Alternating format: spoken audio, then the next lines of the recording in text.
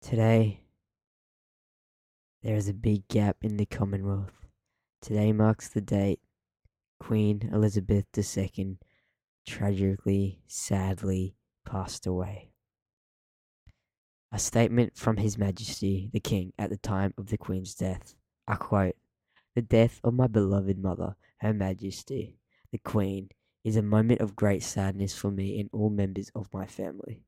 We mourn profoundly the passing of a cherished sovereign and a much loved mother.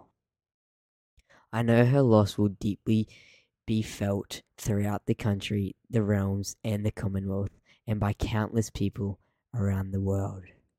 During this period of mourning and change, my family and I will be comforted and sustained by our knowledge of the respect and deep affection in which the Queen was widely held."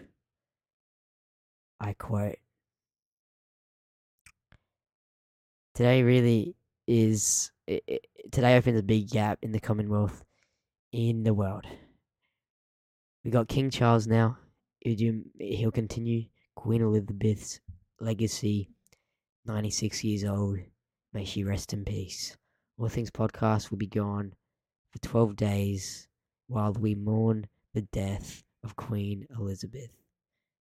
This isn't the right time to say it, but tomorrow is All Things.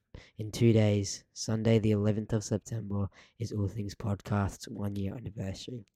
We will be having an anniversary video go up, but then we will be gone for 12 days in memory of Queen Elizabeth II. May she rest in peace.